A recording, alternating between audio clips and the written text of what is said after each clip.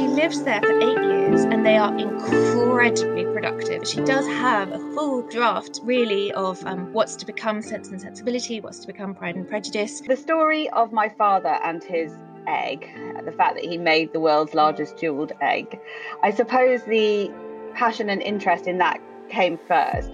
The Kaczynski family business is something that I grew up with. Nobody talks about Pharaoh's pants very often, but they're there. Some other sources, which again are all kind of murky, hold that La Pellegrina was not actually discovered until the 1570s, so it could not possibly have been the pearl that Philip gave to Mary. Welcome to History Gems, where today's episode is very different from our previous episodes. Just a prior warning that you may find some of the topics discussed in today's episode distressing. It is an extremely sensitive and upsetting topic in many ways. We are going to be talking about Nazi gold. Joining me today is Callum McKelvey, who works as the features editor on All About History magazine and has recently written a piece about Nazi gold. It has been found. There's Merker's mine and there's other examples of individuals finding gold, it showing up sort of decades later. It's not impossible. There's these fun stories, and I can talk about James Bond, and I can talk about Ian Fleming, and divers and counterfeit notes and all the kind of boys' own adventure stuff. But on the whole, we are talking about stolen property, and we are talking about the Holocaust. Callum studied history at university, completing a BA in 20th century and contemporary history and a master's in media history. During his studies, he spent a lot of time examining the culture of both Weimar and Nazi Germany, from cabaret to cinema. In his role as the features editor at All About History magazine, Callum likes to focus on both forgotten and unusual parts of history, and as well as Nazi gold, he's also written on subjects such as the history of the Soho bar scene. Welcome to History Gems, Callum. It's wonderful to have you with me today. And thank you for having me. Absolute pleasure. And I'm really looking forward to today's episode because we're going to be talking about Nazi gold, and it's a topic that I'm really interested in, but one that I don't know anything about. So it's going to be a real learning curve, which is great. So I thought we could just start by perhaps you telling us a little bit about the Nazis and how they came to power, if that would be a good place to start. Yeah, of course. So the Nazis kind of officially come to power in 1933, and that's when Hitler takes the office of High Chancellor. They're not voted in, as a lot of people seem to think. That's not what happens. They kind of they get into the sort of public consciousness following defeat at the end of World War One. The important background to this is that Germany's been left pretty humiliated.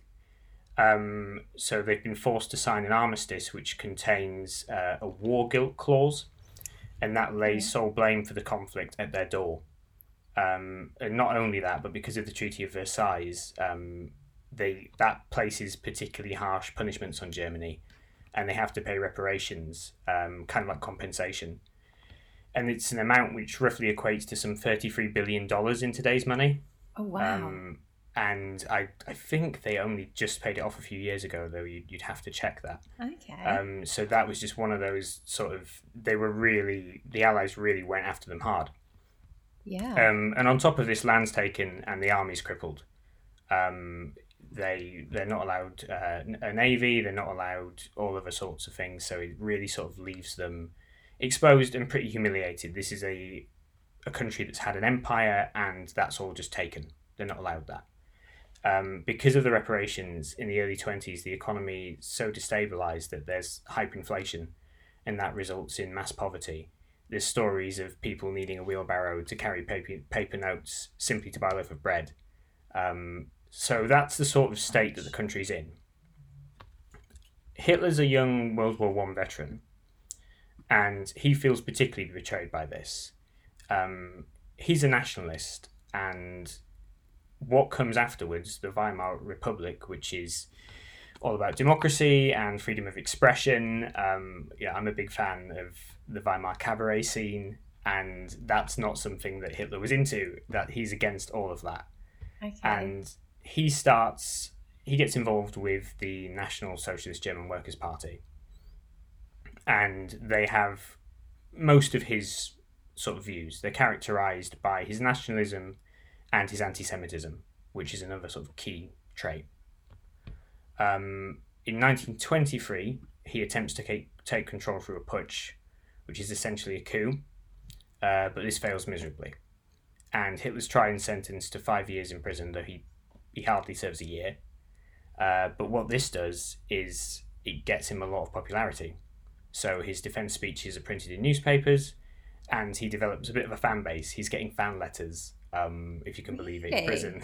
Yeah, and he's allowed them. They're given to him, and he uses the time to write the first volume of an autobiography, which became known as Mein Kampf, roughly translating as My Struggle. So he's released after just under a year and regains control of the Nazis. They try to take power legally, and they do very well in elections, helped by a further economic crisis. And they go from 1928 to 1930, they go from 0.8 million votes to 6.4 million. By 1932, they're losing votes, though. And the sort of right conservative parties are getting concerned that there's going to be a sort of leftist takeover. So they pressure President Hindenburg into making Hitler High Chancellor, and they hope to use him to their own ends, which is obviously a massive mistake. As soon as he gets in, he starts to pressure people. There's a fire at the Reichstag, which everyone now believes was started by the Nazis. The Reichstag is, of course, the German parliament building, and they blame that on the communists. And the result of this is that President Hindenburg then grants a decree of the Reich President for the protection of people and state, which basically limits the rights of the German people. There's no expression, and it bans all political opponents of the Nazis. It's supposed to be an emergency act, but it stays in. And it stays in until the Nazis are out.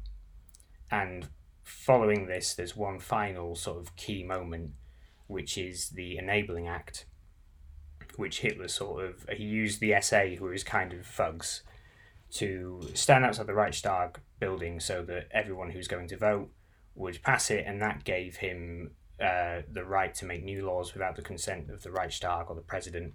The result is that Hitler now has total control.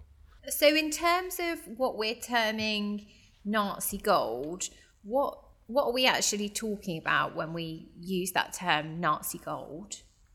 So essentially Nazi gold is any gold which was taken by Nazi Germany from when they're in power, although it doesn't really begin until 1938, till the end of the war. One important thing to sort of just mention at this point is that they did take other stuff. So there's a lot of stolen artworks, rubies, diamonds, any kind of national treasures. There's lots of paintings which have gone missing because of the Nazis. But when we refer to Nazi gold, we are usually referring simply to the gold they stole. I mean, so thinking about what it was that they actually took, I mean, how were they able to take this stuff? Well, they take it through two sort of distinct pathways. So the first is they're taking it from countries, and that's essentially as soon as they march in, they head straight for the central bank. Right. The good thing about gold, in terms of if you want to steal it, is that it can be melted down and you can conceal its origins very easily. And so they start in 1938 with Austria. They march into Austria, they take control of the central bank, and they need the gold essentially because at this point Germany's maintaining a war machine, and war machines are expensive. Yeah. And you need things like high-grade steel and oil, neither of which Germany produces naturally. They have low-grade iron ores, so they can make weapons, guns, bullets, but they don't have the correct materials with which to construct tanks, bombs, etc. And the speed at which Nazi Germany is trying to take Europe, they need this stuff quick.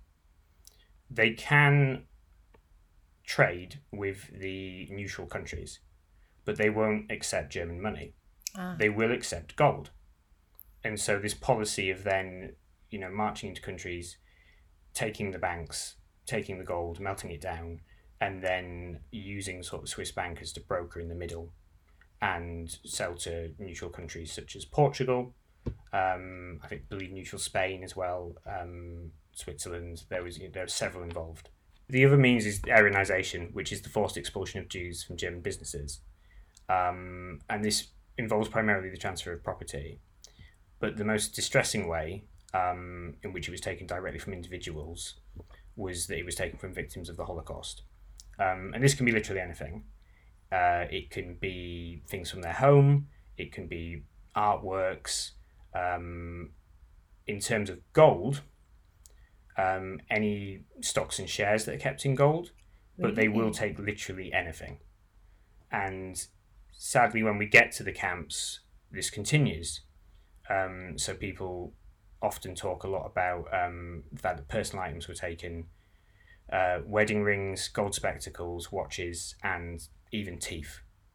Gold teeth. So there were several dentists whose jobs were literally just to pull out gold teeth, and then this would be collected and melted down. The head Nazi dentist was a gentleman called Hermann Puch, and he was the dentist in charge of all others at the camps, and he stated very, very clearly, and I quote, "No conservation or restorative treatment, only extractions, and with no anesthesis."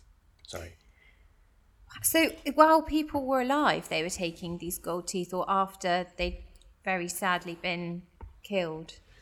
I believe it was both. I believe it was mostly before, but I know that they also extracted afterwards. When the Americans liberated Buchenwald, they discovered a cave adjoining it, and inside there's literally just crates and crates of items, and there's a really sort of chilling image of a soldier dipping both his hands into a crate, and it's almost overflowing with wedding rings. I mean,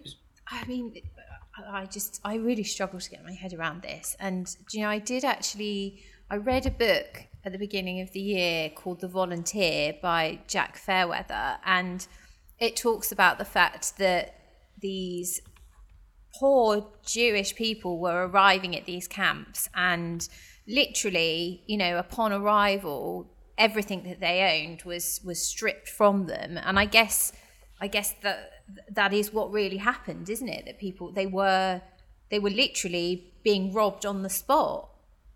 Even sort of broken spectacles were melted down. This particular gold was usually then stored in what were called Max Hellinger bank accounts. Oh, right. And this was basically to hide what they were doing, because it wasn't in the open, it was hidden. And so Max Hellinger was a fake identity. They had these bank accounts and they would store the gold in them under his name. I believe as well by 1942 there's stories of the vaults literally being overflowing with Max Hellinger's gold.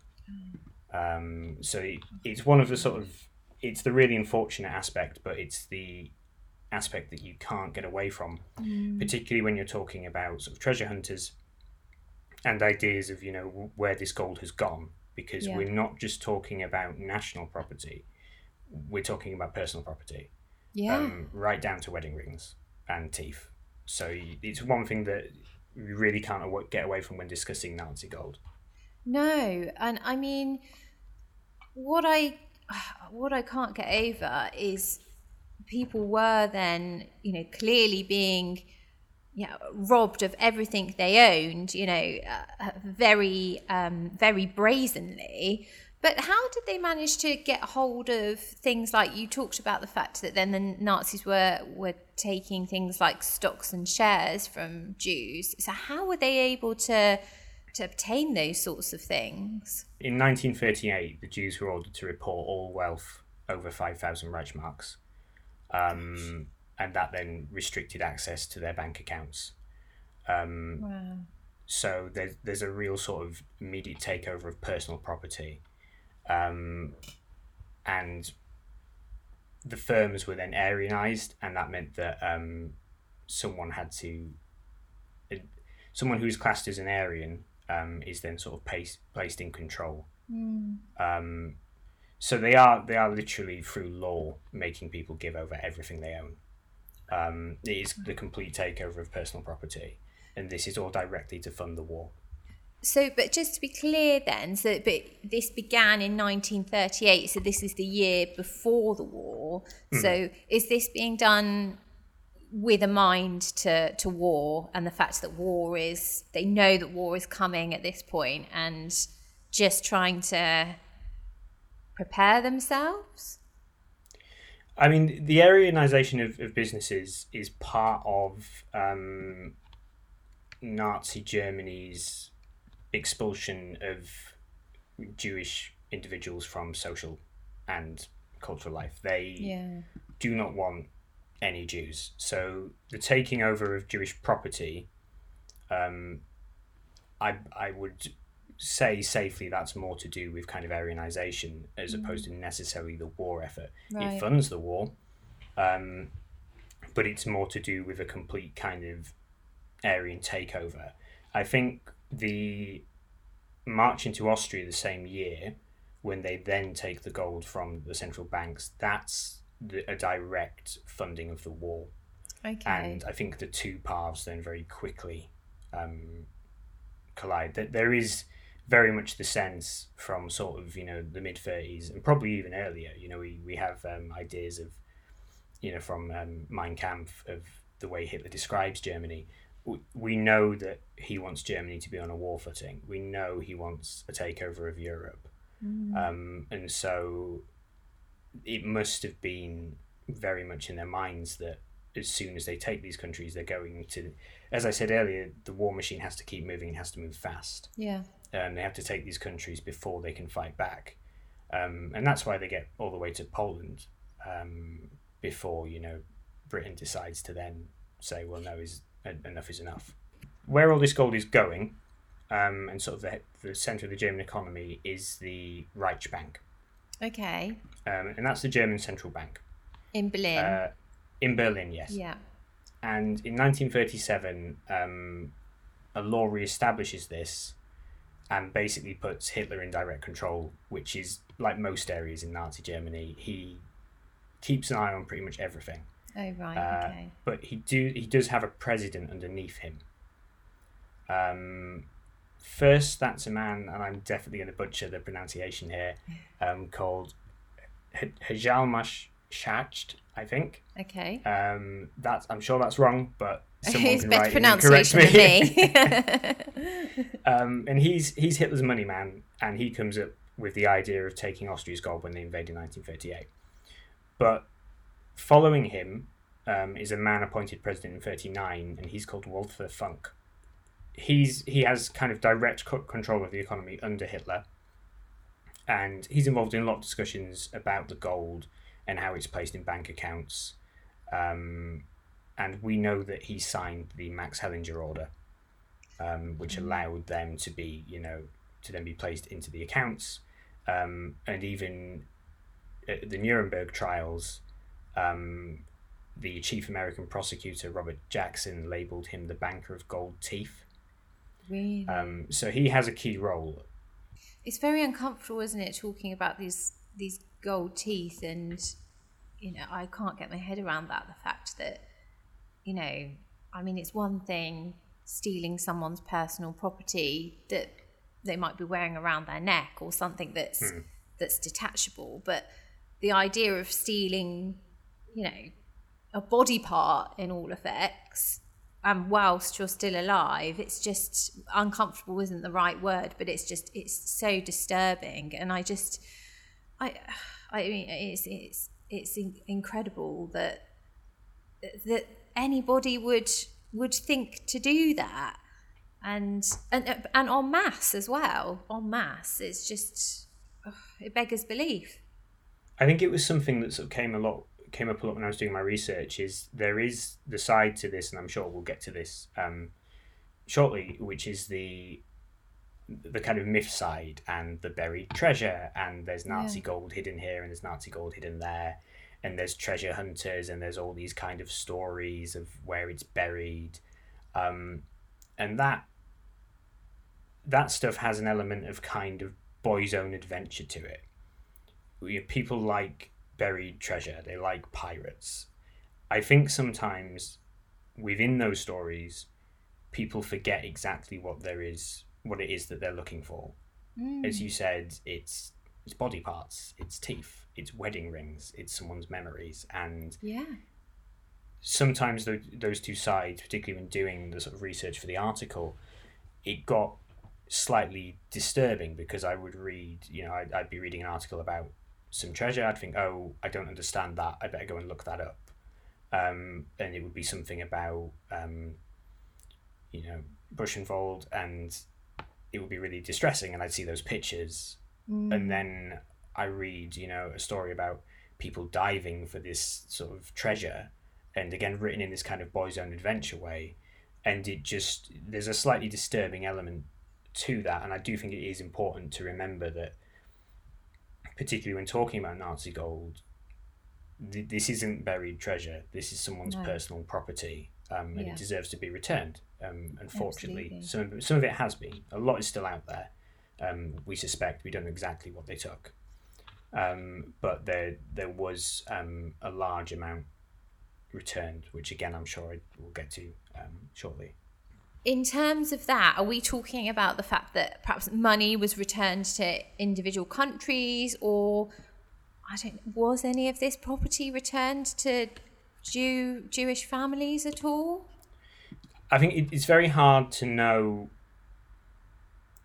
what is what, how to return it. Yeah. So on the whole, I believe it was mostly returned through, there was an organisation set up in 1945-46. Right. And this was called the Tripatriate Commission for the Restitution of Monetary Gold. Okay. And it did what it says on the tin. Their intention was to redistribute the wealth among the economies of the various countries who laid claim to it. And lots of gold was returned that way. The hoard which was found at Merkers Mine, that was given there, and the BIS received 3.7 tons of gold from the Reichsbank during the war, and they handed that over to the commission. Wow. That's all then handed out, and it takes time. But in 1997, 5.5 metric tons, which would have been around $60 million, was still held by the Tripatriate, and 15 countries laid claim to this remaining amount. What the kind of nice side of the story is that instead of taking this gold themselves, the countries donated their share to the Nazi Persecution Relief Fund, which was an organisation set up to assist Holocaust survivors. At the end of the day, Nazi gold is an incredibly depressing topic. Yeah. You are talking about stolen property. Yeah. But I do think it's nice, and I think I said this in the article, that for something which basically comes from greed and bloodshed, it is nice to see that it's, there's this kind of moment of all the countries saying, no, we don't need it. Yeah. Give it to the victims. And you talked then, or you mentioned a hoard. What was that? So right at the end of the war, on the 3rd of February 1945, Berlin's being bombed, and one of the bombs hits the Reichsbank, and Walter Funk, the president, decides that he has to have the majority of the gold reserves, $238 million roughly, hidden. He has to get it away. And there's a mine 200 miles southwest of Berlin near Frankfurt called Merkers Mine. And this is an old salt mine. Oh, okay. Which has sort of vaults within it so they can hide it there. In April, the American military's going in, and they become aware of this. They hear rumours, but they don't really know what they're going to find. They enter the mine and they blow a hole into the sealed vault, and I think they found over $2 million worth of stolen gold. Not to mention artworks, paintings, and the pictures from this are incredible. There is just hordes and hordes, and all of that was then sort of turned over to to the Tripatriate Commission. So that was a huge chunk, which was then given directly to them. So there are pictures of it? Oh yeah, there's loads of pictures of there's one in particular where it's just kind of a long shot of the cavern. Okay. And there's all these sort of crates with little bundles in them. And that's all gold. Wow. That's all gold bars. But there's lots of stories, particularly at the end of the war, how they were hiding the gold, how they were getting rid of it, and that's where the kind of myths, the legends, and the sort of other side of it comes in, the more kind of treasure hunter-y conspiracy side. Yeah, so let's talk a bit about that. Tell us a bit about that and the myths that are surrounding Nazi gold. I mean, this is kind of what the article focused on, and this is the stuff that I could talk about all day because there's so many really random stories. So I'm probably just going to kind of jump in with a couple of different ones. Just go for it, yeah. One of my sort of favourites, I'm a bit of a James Bond fan. Me too. And he mentions Nazi gold a lot. Ian Fleming mentions it in the book On Her Majesty's Secret Service. I think it crops up again in Octopussy and obviously Goldfinger. There's mentions in there. But Ian Fleming himself, who then went on to write all the books, he became interested in a particular mystery called Rommel's Gold. Okay. And this is named after General Erwin Rommel, who's nicknamed the Desert Fox, and he was the Nazi commander on the North African front. He didn't have a direct involvement in this, but because it was taken from Tunisia, this is kind of where the sort of the nickname Rommel's Gold comes from. Mm-hmm. So the story goes that the Jewish community in Tunisia was occupied by the Nazi forces during the war, and in January of 1943, SS Colonel Walter Rauff summoned a collection of rabbis and religious leaders and offered to spare their communities for 60 hundredweight of gold to be delivered in 48 hours. Which is a pretty, that's a big task. That's a big thing to do. Massive, yeah. They achieved this, and the gold arrived 5 days later at the port of Stax. It was then taken to Naples, but due to Allied bombing and political instability, it could not go on to Berlin. And so a plan was hatched. On the Corsican coast, a diver named Peter Flieg was hired and instructed to dive down to a particularly unusual rock formation, and he was to secure the crates underwater and mark their position with 4 weighted buoys. This was never recovered, and Flieg himself has gone back several times after the war, making dives to try and find the loot. He's never found it. So there's a lot of stories of people diving off the Corsican coast, which is mentioned in On Her Majesty's Secret Service, and that's how Fleming becomes interested in it. He becomes aware of this because he worked in naval intelligence during the war. All right. He was very much a kind of desk spy, and he got the 30 AU commandos to raid Tambach Castle, and inside the German troops were in the process of burning the entirety of their naval archives, dating right back to 1870. And these commandos were able to capture this. They ended up chartering a fishing boat to get all the papers back, and that was where Fleming happened across a mention of a vast sort of shipment of stolen gold. He himself tried to actually finance an expedition. Fleming wanted to go diving, he wanted to try and find it, but he couldn't finance it, and so he ended up just mentioning it in a load of books instead. Another one which came up a lot, which is quite interesting, is Lake Toplitz. So this is high in the Austrian Alps. This was rumoured to be the site of a hoard of some 5.6 billion in gold. Whoa. Sunk in the lake. On purpose? Supposedly. Obviously, we're kind of talking in the area of myths and legends now. Yeah, sure. I think this one gets a little bit more traction. Okay. Because whilst they didn't find gold, yeah, they did find a lot of, I believe, 700 million worth of counterfeit currency. Really? So this was as part of an operation, I believe it's called Operation Bernhard. And the plan was to cripple the British economy. Right. Using counterfeit notes produced by inmates at concentration camps. Okay, right. So these were trained to make fake money, and this would then be circulated and cripple the British economy. And they turned up in circulation right into the 50s. Goodness. We don't know exactly why, but the majority ended up at the bottom of Lake Toplitz.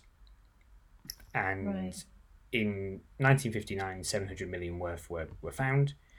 And I think the latest dive found 2,000 more examples.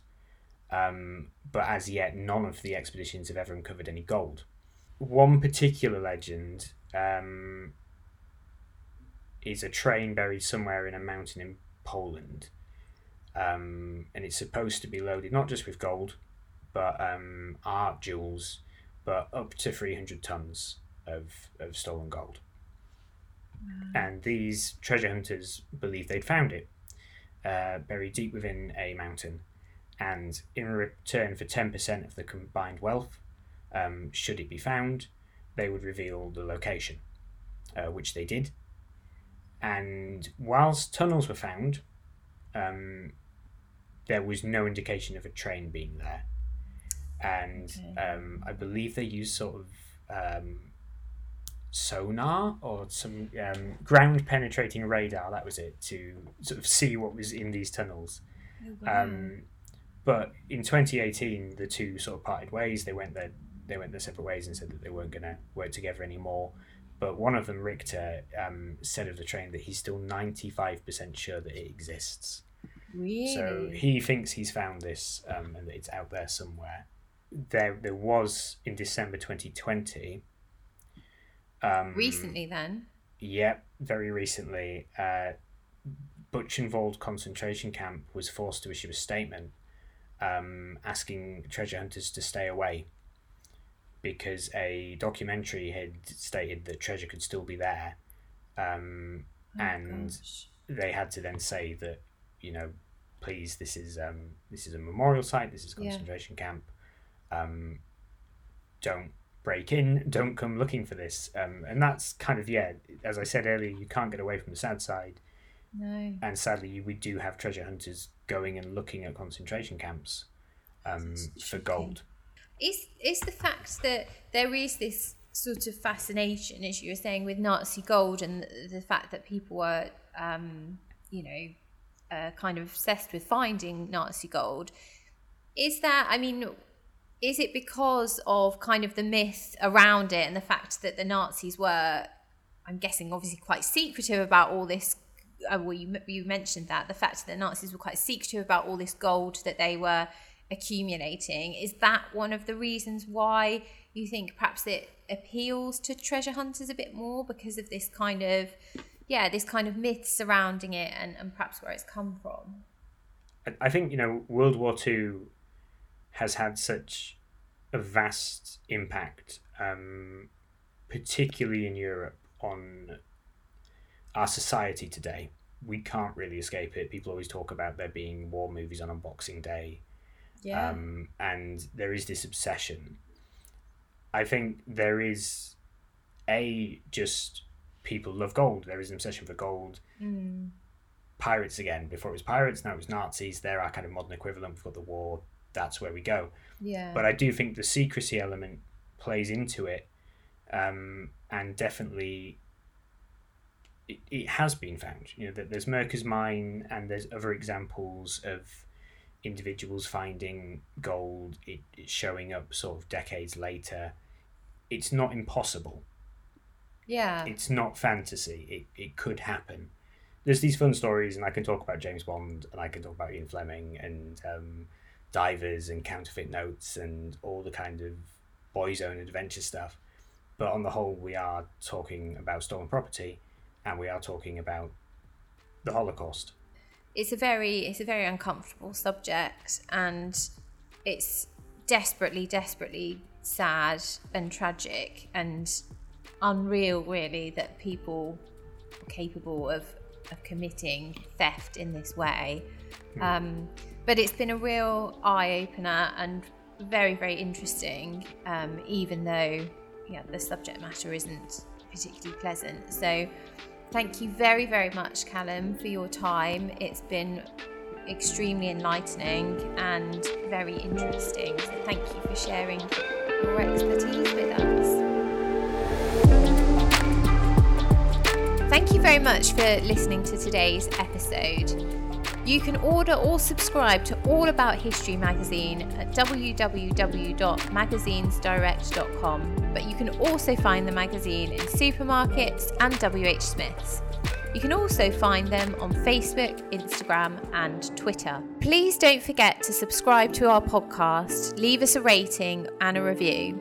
Join us soon for the next episode of History Gems.